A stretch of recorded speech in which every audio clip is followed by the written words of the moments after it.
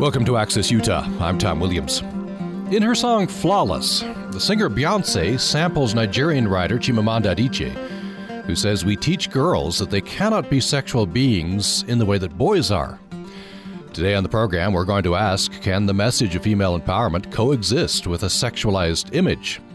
Do advertising messages of companies like Carl's Jr. and Sports Illustrated promote the objectification of women? If so, how should those messages be corrected? And how should we frame the topic of sex in the media, in the classroom, in the family, in society? We'll look through the lens of feminism, of religion, and of sex positivity. Our guests include USU Assistant Professor of Journalism and Communication, Candy Carter-Olson, who joins us in studio. Welcome back to the program. Thank you. And we have with us on the phone Emily Pryor, Executive Director of the Center for Positive Sexuality. Thanks for joining us. Thank you. So, Candy, you were here for our last discussion on this general topic. Yeah. We're furthering this discussion. This was in kind of the cusp of the controversy over Carl's Jr. And the Kite Sisters, with their Beauty Redefined, were urging people to take to Twitter with the hashtag Cut the Carls and More Than Meat. Yeah. And so we had a very interesting discussion there. We want to continue that and expand that today. First of all, Emily Pryor, could you give us a thumbnail definition? What is sex positivity? Oh, to be sex positive means to be open and honest about sexuality. It means to have an acceptance of the multifaceted, unique ways that we can each be sexual beings, to embrace other identities and other ways of doing things, not just your own. It also means to communicate about sex and sexuality. It means to recognize that this is a healthy part of what it means to be human throughout our lifetime. So we'll talk about this as we go along. So the genesis of this particular episode of our program came from a somewhat curmudgeonly middle-aged man, that's me, getting fed up with scantily clad Sports Illustrated swimsuit models being figuratively shoved in my face when I went to Sports Illustrated. I just want to get the latest football or soccer or whatever, scores and some good writing on that site. And so that's where it started. And this is sort of what this gets us into the idea of objectification. It just, I suppose that's not the total impetus for me. I'm just uncomfortable with those images. Right. But, we talk about objectification and certainly, Carl's Jr., we talk about those ads. But, of course, I'm not in the demographic for Carl's Jr. And so Carl's Jr., the company, they probably couldn't care less about me. Well, and I'm sure they couldn't care less about me either, right, as this particular demographic. I think what you're trying to bridge the gap here, too, is the body positivity movement and the sex positivity movement and how those work together. Right. And so the images that you're seeing are often very unrealistic images. And so I think the feminist movement as a whole is really trying to bring together that women are sexual beings, that we have been, all human beings in some ways, have been divorced from their bodies as this instrument of all kinds of things. Our bodies are wonderful things, right? But we've been divorced from them in the way that we talk about sex and our bodies, the way that we frame them, the way that they are framed in the media. And so all of these conversations are trying to bridge those gaps and bring it together into a healthy conversation about what is the purpose of human body, how can we use it to really be pleasurable, to be happy in many different ways, and to be accepting of different people's bodies in the way that they are. So Emily Pryor, do you agree with that? We've become divorced from our bodies, essentially. Especially in the media. I do. I agree with that entirely, actually. I think that especially more contemporary feminism is really looking towards issues around body image and, sort of comparing this very bizarre ideal that is not at all realistic, and is often incredibly photoshopped and animated in some very real ways. And comparing that with who we really are, and it certainly doesn't only affect women's bodies, but it also affects how men feel about themselves. We're seeing a huge rise in men who are bulimic and anorexic, and men who aren't nutritionally healthy because they're trying to reach an ideal that they can't possibly reach, and are having body image issues and body dysmorphia and these sorts of things. So it's affecting everyone. And it's certainly not just women who are objectified. I'm thinking of certainly not sort of mild objectification. I'm thinking of an ABC television commercial where they trot out all their hunks of all their shows, and then they trot out the latest one, and the tagline is "You're welcome." We've got all these hunks on our show. BuzzFeed just put out a video in the last week that shows all of the male ideals from around the world, and honestly, they all looked very similar to me. It was pretty much one very white kind of male who's been a gym rat most of his life, and yeah. So, Emily Pryor, this idea of objectification, of course, there are negative ramifications. I think it does affect how girls see themselves, self-image. Absolutely. So I'd like to get into this idea of self-described feminist figures who are, they're trying to co-opt an ideal. For example, Beyonce. And in the open, I referenced Beyonce in her song Flawless, which, has a nice message. Part of the lyric is, I wake up flawless. Talking about women, But so she samples Nigerian writer Chimamanda Adichie, saying we teach girls that they cannot be sexual beings in the way that boys are. So female empowerment. And yet... she seems to, as she gets more and more control of her career, seems to be doubling down on a very sexualized image that she presents on stage. And I'm wondering if those two can coexist. Well, I think there's a lot going on there. First of all, I do think that we don't allow girls and women in our current society to be fully developed sexual beings. We get really, really scared when... we suddenly have, Hannah Montana turning into this very sexualized person. We can't handle the transition between her being this, neutered child to a developed woman who is exploring herself and her sexuality. So we have a hard time with that transition, where we don't have nearly as a difficult time when we see male pop stars transition from boyhood into manhood. We're okay with that. If they express overt sexuality, we're like, well, yeah, he's a boy. It's okay. But girls somehow have to maintain this idea of virginity and innocence. They're not supposed to be sexual. On the other side of it, of course, is because we have this very patriarchal, dominant structure around us through the media, through religion, through politics, through all sorts of things. It's a fine line. It's a difficult place to be a fully realized, sexualized woman and confident about that and not cross that line into sort of buying into what the patriarchy is expecting women to behave like. Candy Carter-Olson, what do you think? I was just agreeing with pretty much everything there. And I think it's difficult for us to define that line, if there even is a clear line. And I think when it comes to us talking about body positivity and sex positivity, a lot of us say, well, you have to listen to the individual. Do they feel like they're being co-opted?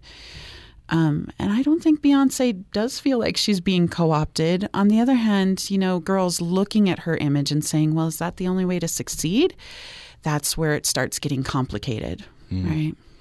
And how do you sell a lot of albums? Right, exactly. And there's not all of her audience is women. I don't know. Is that a good assumption that she's that she's presenting a sexualized image to get the men, or is that a bad assumption? I don't know what you think, Emily Pryor. it's probably a correct assumption that males are also buying her work, and that males are obviously also going to her concerts and fans of hers. And some of those men may be objectifying her, and some of those men may actually be feminists who are saying, go for it. Great job, girl. And so it's hard to say. I agree that it gets very, very difficult because although she may be very, very self-actualized and really working in her own space and doing what she wants to do, and that's fabulous, being as all the rest of our society is not very sex-positive, the translation of that to her audience might get a little muddied, I think. And that's why these kind of conversations are so important, because we have to have education, we have to have conversations about it, or one person feeling self-actualized and being like, this is who I am, this is what I want to be, becomes problematic. I want to talk about this phrase from Adichie. We teach girls that they cannot be sexual beings in the way that boys are. As I thought about this, my mind went to an extreme. This is an extreme.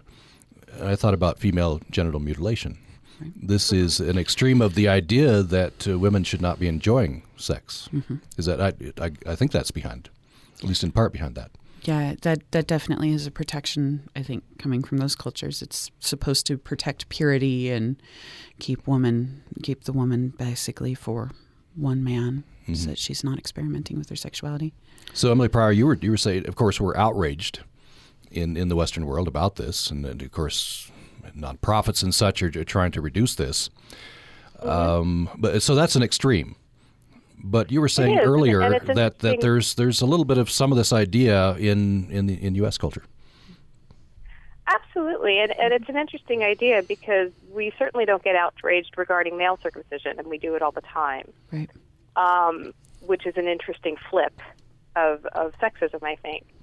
Although now we do have groups who are going after the idea of not circumcising male children immediately.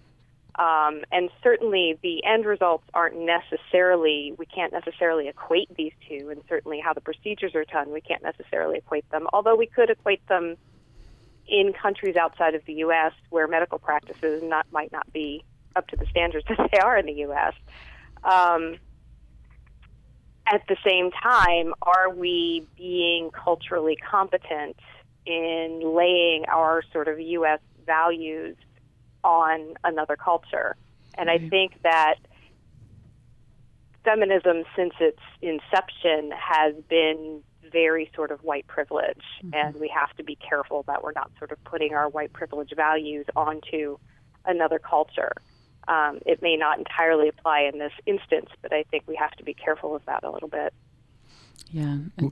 Go ahead, Tom. No, go ahead. This is something we talk about a lot in class, and when talking about the feminist movement around the world and things like veiling in some cultures, that's another purity thing. Okay, well, in some instances, women are actually choosing veiling as a part of their expression of who they are as a woman and what they would like to be. And so it's really important for us to listen to people and human beings and what they need, rather than saying, here's what you need. Here's definitely what you need. Yeah.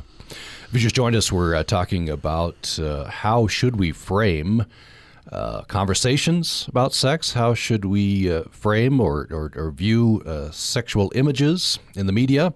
How should we talk about this in society, in the family, and in the classroom? And talking not only about university, where Candy Carter-Olson teaches, but K through 12.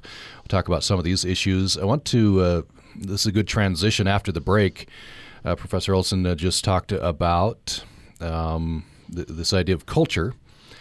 And by the way, we're talking with Candy Carter-Olson, who's USU Assistant Professor of Journalism and Communication, and Emily Pryor, Executive Director of Center for Positive Sexuality. We've talked about culture. I want to move the discussion to religion.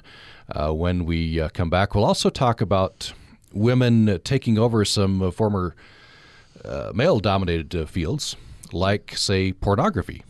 This sort of doubles down on this idea of can these two ideas coexist? More following the break.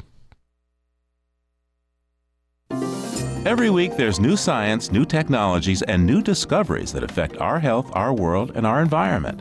And every week, Living on Earth is there to report, analyze, and comment to make sure you know what's happening and how it may affect you. So don't miss out. Tune in right here to hear what we have to offer. I'm Steve Curwood. That's this week and every week on Living on Earth from PRI. Wednesday mornings at 10 on Utah Public Radio.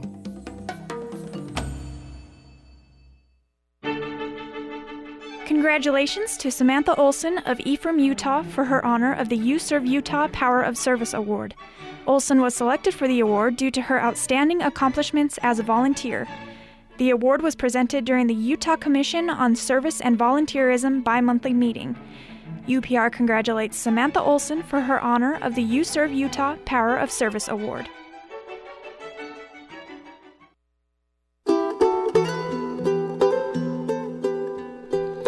Thanks for listening to Access Utah. I'm Tom Williams.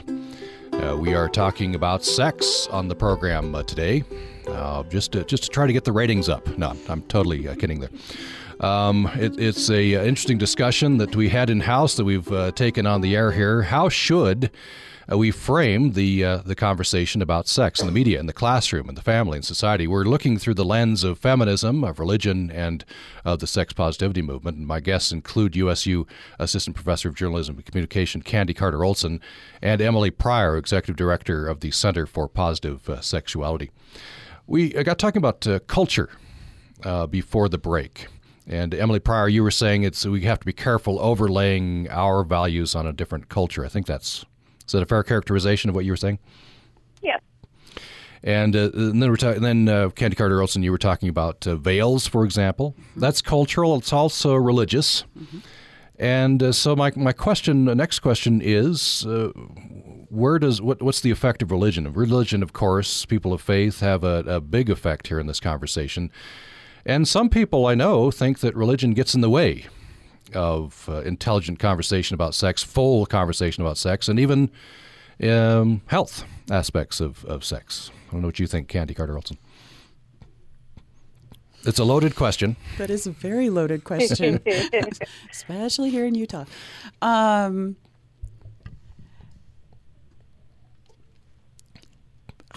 trying to formulate a response that.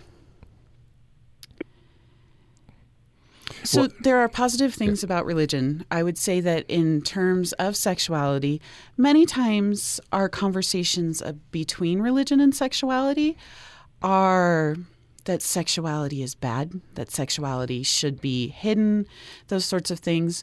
I'm not sure that most faiths in their essential form actually support that. Mm-hmm. If you read the Bible, it's full of sex. Come on. So I think human interpretation gets in the way here. Emily Pryor, what do you think on this question? Well, I think I fully agree with Candy. I think that religion can get in the way and can be a hindrance to open and honest communications about sexuality. But there are specific pastors and ministers, and there are specific groups and churches who are much more open about sexuality.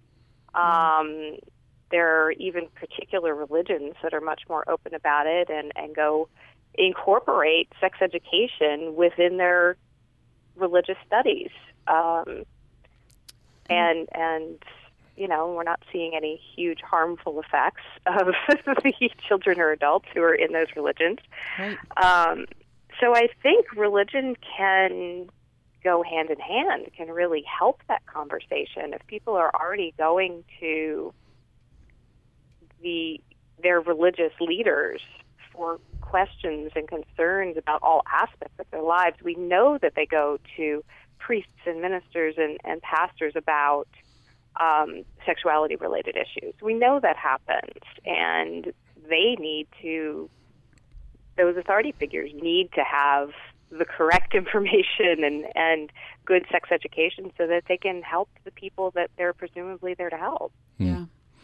One area, and I think this was in the back of my mind when I asked that question, although it's a broad question, one area of potential conflict that we see played out in many areas, including here in Utah, is sex education in the classroom, K through 12.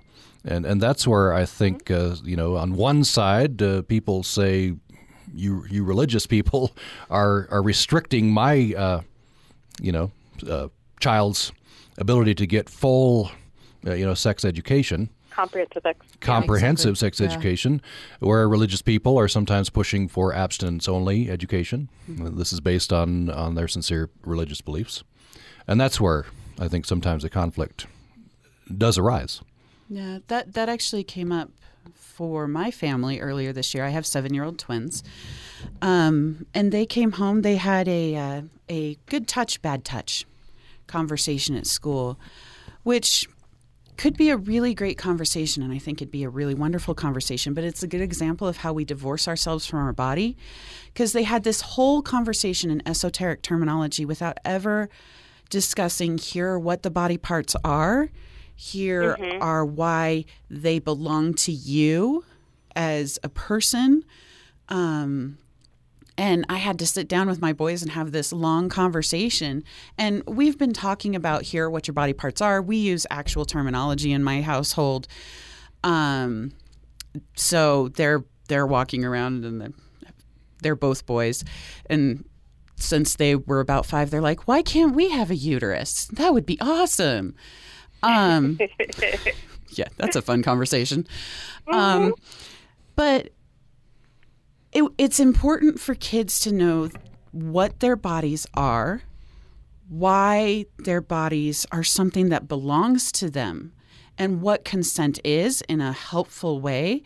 And when we talk about it in esoteric terminologies, it turns into really damaging kinds of effects that in our household, I was like, oh, nope, we don't say that. Mm-mm. Yeah. Right. I want to send the same question your way, Emily Pryor, but preface it with this. I'm looking at if I can find it here, a Huffington Post article, a blog post, where a mother is talking about how, as Candy's just said, they're open in their house. They talk about specific body parts, and she notes that young kids, touch their private parts a lot. They're just exploring. But she's taking this. She's saying that if you follow kind of a traditional model of parenting, it's no, no, no, no, and the message becomes sex is bad. And we don't talk about it at all. So how do you navigate that, and as you have this conversation with your kids? Well, I think it starts at the beginning. It starts telling them that they have eyes and ears and elbows and belly buttons and genitals. That they have a vagina and a penis, and that these are just body parts, and that this is a part of who they are. And as Candy was saying, that you have these conversations around your entire body is yours. And nobody gets to poke you in the arm any more than they get to touch you anywhere else without your permission and without you, being a part of what of receiving that. That this is your whole body and that it's yours. And I think there was another article. I don't know if it was through Huffington Post or something similar that I loved. That there was a mother who was writing about. Just what you're talking about, and instead of giving that no, no, no message, is essentially telling her children when it's appropriate to do things and when it's not appropriate to do things, without trying to make it sound like things around the genitals are necessarily bad and things around other body parts are okay. And I think the article was something about telling her daughter, "Oh, don't touch your vulva at the dinner table," and essentially framing it as the same way you don't pick your nose at the dinner table either. These are things that you do somewhere privately,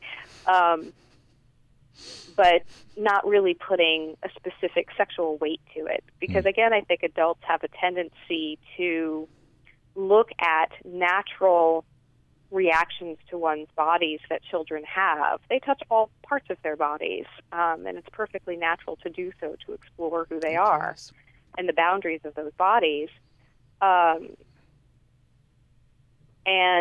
But adults, I think, sometimes overly sexualize that touch or that play or that interaction when that's not at all what children are thinking. If you just joined us, we're talking with Emily Pryor, Executive Director of the Center for Positive Sexuality, and USU Assistant Professor of Journalism and Communication, Candy Carter-Olson. You're welcome to join the conversation here. We're opening the phone lines, 1-800-826-1495. What do you think about the topics we're talking about here? 1-800-826-1495. You can join us to upraccess@gmail.com, upraccess@gmail.com, and we're on Twitter. We're at Utah Public Radio. So I'd like to take what we're just been talking about, family discussions, and move that to the culture, to the media. And I'm thinking specifically about back to women taking over, co-opting, if you will, in empowering themselves through taking over sexualized images.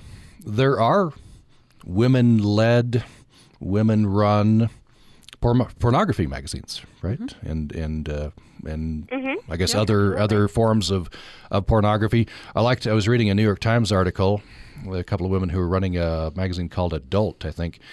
And if I can find it here, one of them said the difference between porn and erotica is the lighting.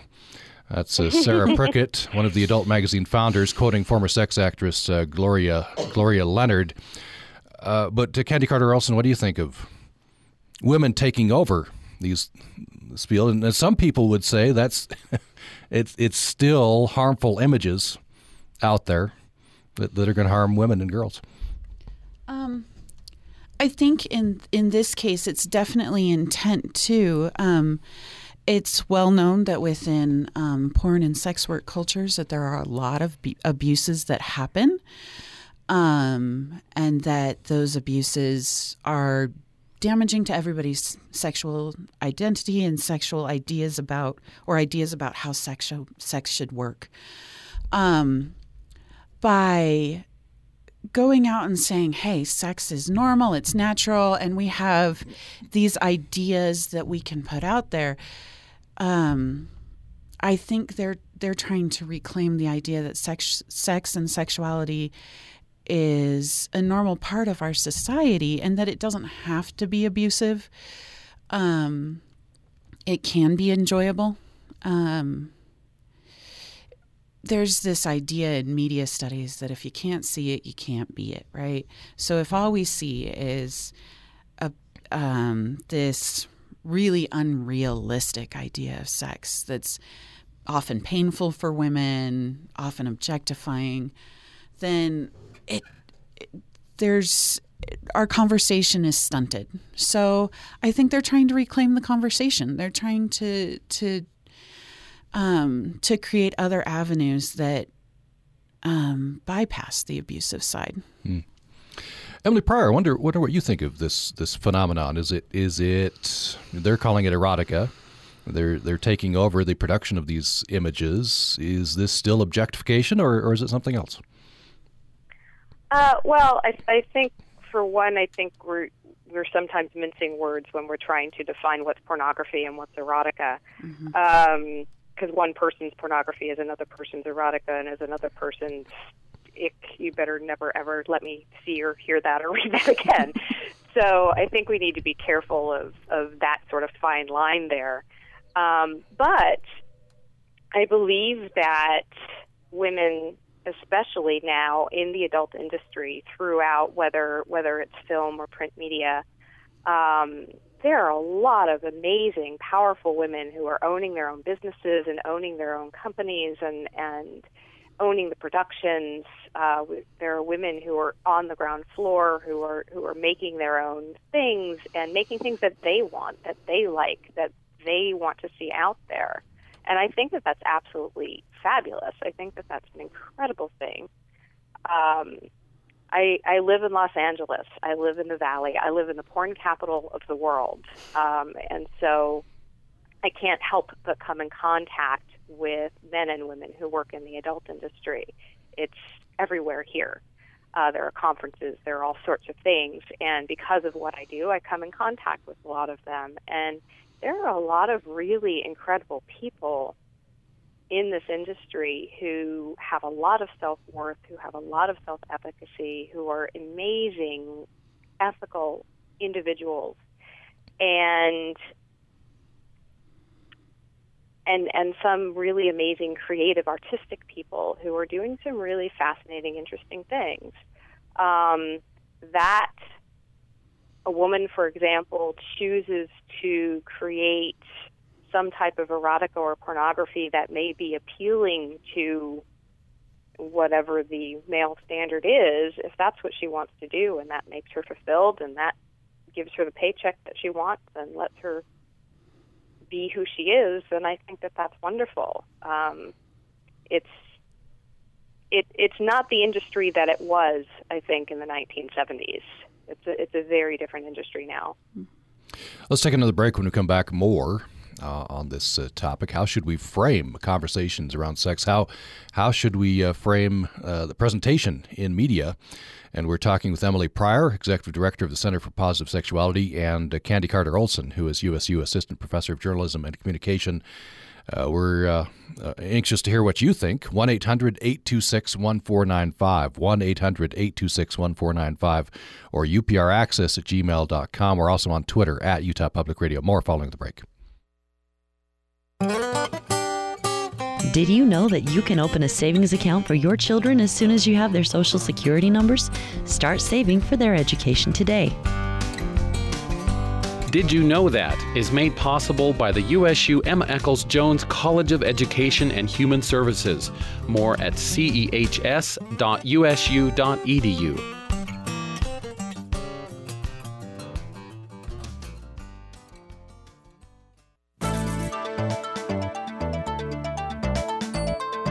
Don't miss your appointment for fun on the next Zorba Pastor on Your Health.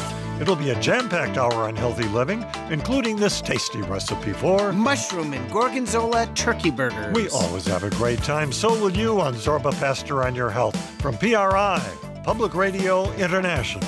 Friday morning at 10 on Utah Public Radio. Programming on Utah Public Radio is made possible in part by our members and Kayenta Arts Foundation, transforming walkways at the Rock, Stars, and Wildlife 2015 Street Painting Festival. Saturday, April 25th, 10 a.m. to 6 p.m., and Sunday, April 26th, 10 a.m. to 5 p.m. in Ivins. Includes live music and food. Details at kayentaartsfoundation.org. Thanks for listening to Access Utah. I'm Tom Williams. We're talking with Candy Carter-Olson, who is USU Assistant Professor of Journalism and Communication, and Emily Pryor, Executive Director of the Center for Positive Sexuality. We're responding to images on Sports Illustrated, Carl's Jr., many images that we see, and are these damaging images, especially to women? How should we push back if we feel they're damaging? What about female empowerment and sexualized images? Can those two coexist? We're talking about a full range of issues here through the lens of feminism, of religion, of sex positivity. And you're welcome to join this conversation. We have about 10 minutes left in the conversation here. 1-800-826-1495 or upraccess@gmail.com. And we're on Twitter at Utah Public Radio. I'd like to take it back to some of these images in U.S. media and eventually contrast this to European media and culture. So back to Carl's Jr. Sometimes I've watched these Carl's Jr. ads with a friend who says, what are they selling? Are they selling sex or are they selling hamburgers? And I tell my friend, yes. Yes, that's exactly what they're, Good answer. And I'm a bit uncomfortable watching those. A lot of people aren't. And they're demographic, young men. Generally, that's who they're trying to get to. And back to the experience I had, which precipitated the conversation, Sports Illustrated. I'm just wanting to read about the English Premier League soccer. And up comes these images, which seem to get, closer and closer to nudity every year. That's, maybe just me to Tom the Prude here talking. But so starting with Emily Pryor is, I don't know, how do we, there's a full range of opinion on this.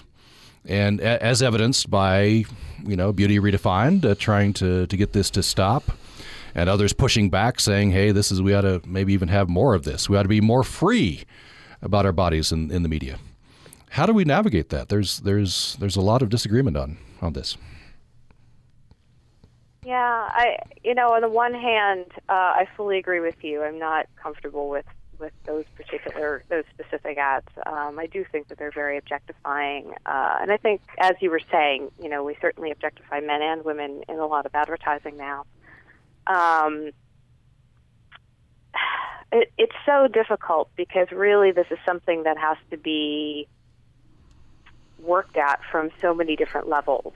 We have to do this in our homes with our children and educate them and talk with them and give them, real information around sex and sexuality.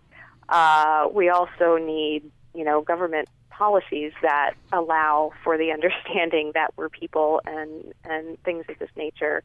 Some sense of equality among the sexes. And the media is such a hard thing to get at, I think. Do we stop all images that depict someone's body or that we depict sexuality at all? I think that seems extreme and not sex positive. On the other hand, I think it can be a very difficult space to, put a committee together that gets to decide what's acceptable and what's not acceptable. We get into some really scary areas there when that starts to happen. And, of course, there is a freedom of speech issue here that we have to consider. So I think it's very difficult. I don't think it's an easy answer. It's certainly not an easy fix. Candy Carter-Olson, what do you think? No, and I agree. I fall on the prude side of those particular images too, but primarily because they're very unrealistic. They aren't presenting the female body as it actually is, because they're so highly altered. So how do we frame media? How do we approach it? I think, again, this is where the body positivity movement, I think, comes and collides with this conversation, where a lot of women are coming in. And so, okay, it's marketing.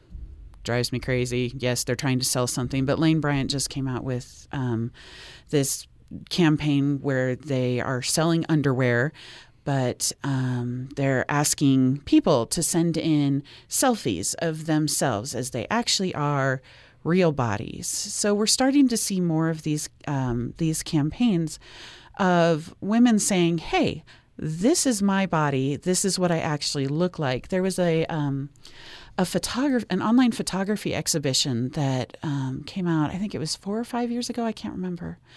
But it was just women who took pictures of their stomachs and said, this is what my stomach actually looks like, with stretch marks. And I had kids, so I have C-section marks, and I had surgery, and I have a bag for filtering my body fluids constantly attached to me.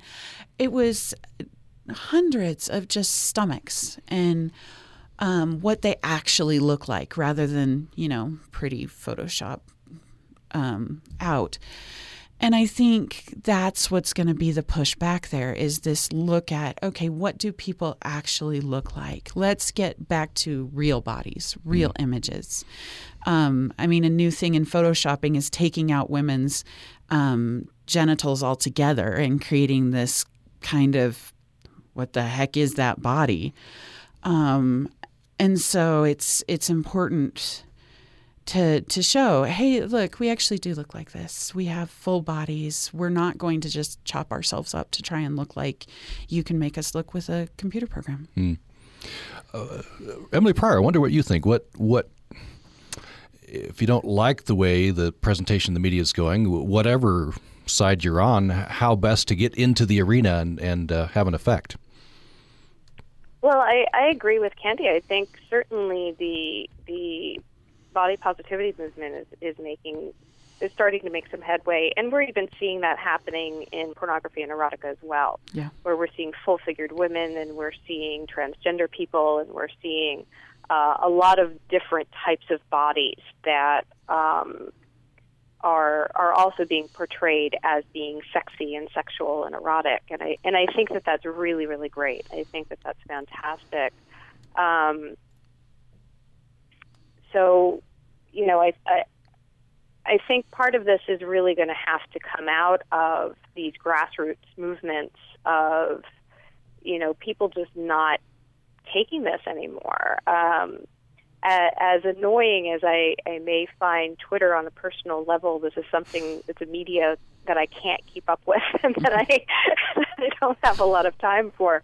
But I see how useful different types of social media can be to really push these movements forward and to get photographs out there. A sex-positive sexologist friend of mine who is a larger woman posted, she was feeling really good about herself, and she posted pictures of herself in a new bathing suit on her Facebook page. And the blowback was ridiculous.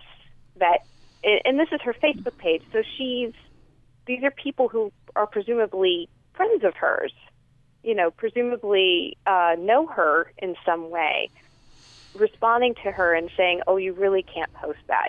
That's disgusting. You can't do that." And what was wonderful was her pushback and pretty much saying, well, then I'm just going to unfriend you rather than take the picture down. Right. And I think we need to see more of that. I think we need to see more of these depictions of how men and women really look and really and even redefining what a quote unquote healthy body is. The media tells us that these uber sculpted, photoshopped bodies are healthy when we know that what that looks like has absolutely nothing to do with actual physical health. I wonder, as Emily was talking there, Candy Carter-Olson, you know, you both talked about sculpted bodies, photoshopped, et cetera, et cetera. And I was kind of gauging my reaction to, you know, photoshopped and uber sculpted men, and I think I'm detecting perhaps a difference in the way women react to that and men do. My reaction is, well, good for him. You know, that's okay. I'm not going to do the push-ups, you know, the sit-ups. I think maybe women react in a different way. I don't know. And is that cultural?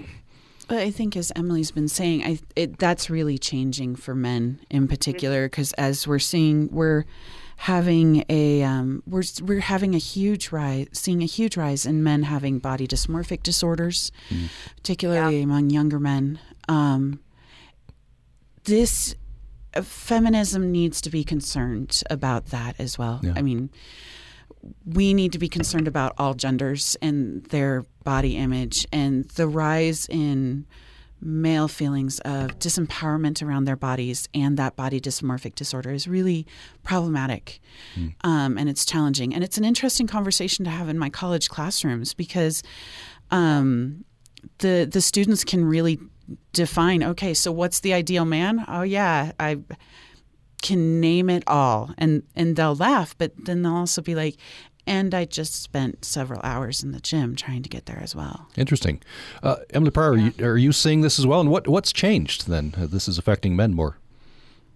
Yes, I'm definitely seeing that as well. And I teach college classes as well. So, you know, meeting these students who are at that vulnerable age where this media is really, they're the target audience. That 18 to 24-year-old group is really the target audience for so much of this media. And I think that, you know, I think that there's this continuing trend that we're, you know, so focused on what the quote-unquote perfect body looks like, and not at all concerned about what it is to be a good person. Right.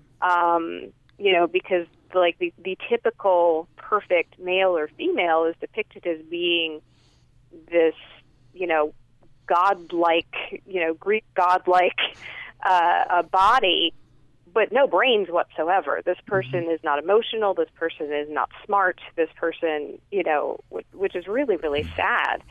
And I think really again, building on a more sex-positive perspective can really help that. I think that a part of that needs to be communicating about all of these things and recognizing that there are other attributes to being a person that are really going to connect people much more than how somebody looks. Right. You can find somebody who's drop-dead gorgeous, but if they don't have a single thought in their head or they're a horrible person, you're not going to have a fulfilling relationship with them. Right. And I think we're starting to see some media push back against this image of males as well, men, particularly when we're talking about it in terms of educating young boys. So at Sundance this year, the Representation Project, which did misrepresentation a few years ago, premiered its newest documentary called The Mask You Live In, which is all about masculinities and how masculinity is framed in our society and how that really divorces young boys from their emotions and their ability to be an emotional, full human being. I didn't get a chance to see it, but another person in my department said it was really fantastic. I'm waiting for it to come out so I can see it. I wonder, just a few minutes left, I wonder, let me run this first past Emily Pryor. We've talked on previous occasions with the Kite sisters. They're Aggies, right? Lexi Kite and Lindsay Kite, two PhDs, and they're really into this idea of, pushing back against objectification and body image. And one initiative that they took, and their website is beautyredefined.net. So for the issue of swimsuit, Sports Illustrated, the swimsuit issue, you could get Post-it notes to paste over the images, one of which would say, you are capable of much more than looking hot. That's kind of the idea. So I wonder, Emily Pryor, what do you think of this sort of a pushback, getting into the arena there? Well, it's a cute idea. I think it's a really interesting idea. I don't know if the general readership of the magazine is going to care one way or the other, or I don't know if they'll feel offended or just it won't matter one at all. Again, but I think it's an interesting and creative way to sort of insert these messages. And maybe what needs to happen is somehow, certainly commercial time is extremely expensive, but somehow starting to create some other types of media, some other types of commercials or print media that really get at this, that really start to either show people in more realistic ways or even start to get away from, do we have to always be defining everybody by how they look? Because that would be great to get away from altogether, at least to some degree. Can we define people by their skills, their intelligence, their emotional capacity, as opposed to just how they look? Let me just have a couple of minutes left. I want to fit this email in from Gary in Logan. He says, what concerns me is that in many of our social structures, we don't have adequate access to learn about sex in schools or our parents, so pornography is where young men turn towards. I think with a better understanding of sex at its root, we wouldn't have to be so worried about Carl's Jr. and Sports Illustrated. If media and porn weren't such a large source of sexual understanding, I wonder what your guests advise to those who are interested in learning more about obtaining a sex-positive lifestyle, getting away from the media. What can we do honestly to explore an accurate understanding of sex? So just very briefly, Candy Carter-Olson, what would you say to that? I would say that's we need to start having these conversations. So the sticky notes, yeah, they're cute, but they at least start a conversation. And we need to somehow educate parents that they need to start having conversations with their kids that are honest and open and don't stigmatize sex. And we need to get people like Emily's group into schools and universities and all kinds of places starting these conversations so that the conversation is going in a positive direction rather than being taken over by Carl's Jr. and Sports Illustrated. So Emily Pryor, just there are 30 seconds left. What would you say to Gary? Go to get more information, obtaining sex-positive lifestyle, getting away from the media. What can we do to explore accurate understanding of sex? I agree. There are wonderful websites out there. There's the National Sex Education Institute that puts out great material for parents and children. There's, my own center, we go to classrooms, we go to college classrooms, and we go speak with professionals, therapists and healthcare professionals, and give them accurate information so they can pass that along. There are a lot of resources out there. It just might not be immediately local. You might need to do some internet searching and look for places that offer this comprehensive information and offer ways to have these conversations. By the way, Emily Pryor's center is positivesexuality.org. That's where you go for her center. That's the Center for Positive Sexuality. Emily Pryor is Executive Director. Thank you so much. Thank you. And Candy Carter-Olson has joined us, USU Assistant Professor of Journalism and Communication. Thank you. Thank you. Join us tomorrow for Access Utah. Thanks for listening today. Utah writer Gina Wickwar. It's that time of year again. The Ides of April are nearly upon us. If you are, like me, surrounded by piles of receipts and your hand calculator, you are entering the dark forest of tax preparation. Of course, none of us gets to get out of this annual horror, and so I wasted an entire weekend recently getting everything ready to take to the accountant. Oh, okay, it's true. I'm admitting that we're too lazy to finalize our taxes ourselves. But I'm not grousing about taxes right now. The task of rounding up 1099s, K-1s, and W-2s, even for me, is relatively easy. What I'm grousing about is the hardest task, sorting through and adding up all our charitable contribution receipts. I don't want to sound like I'm a sainted philanthropist because we don't give that much away. But over a year, the donations can mount up. These contributions may find me a place in heaven, for which I am eternally grateful. But sorting through them for tax purposes also opened my eyes to how often various charitable organizations have asked us for money. I get pleas from, let's say, dozens of groups with names like United Good Works that ask me for dollars to help provide pain relievers, prosthetics, arthritis balm, knee strengtheners, allergens, cancer cures, animal shelters, eyeglasses, hearing aids, facelifts, food for starving children, and so forth. I'm human after all, so it wasn't hard to sit down and write out a check.